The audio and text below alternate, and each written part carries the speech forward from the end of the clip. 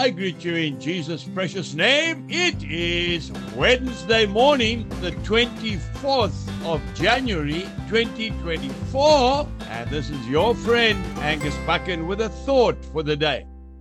We start off in the first book of Peter, chapter 4 and 1 verse 3. For we have spent enough of our past lifetime in doing the will of the Gentiles, when we walked in lewdness, lust, drunkenness, revelries, drinking parties, and abominable idolatries. Wow. Enough. No more.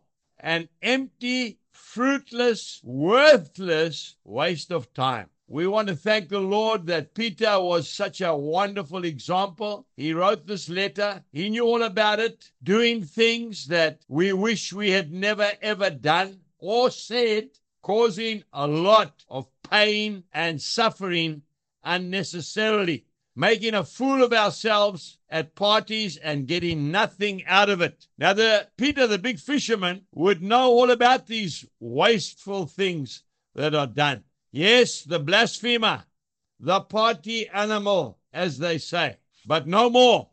I want to tell you a story about a man who came to one of our Mighty Men conferences. He arrived on a huge, big, very expensive road motorbike. I think it was a Harley Davidson, beautiful bike. He set up his one-man tent and he cracked a bottle of Dimple Haig Whisky the first night he arrived. But the next morning he got up to have another drink, and 3 young men walked past him, 3 young, handsome, godly men.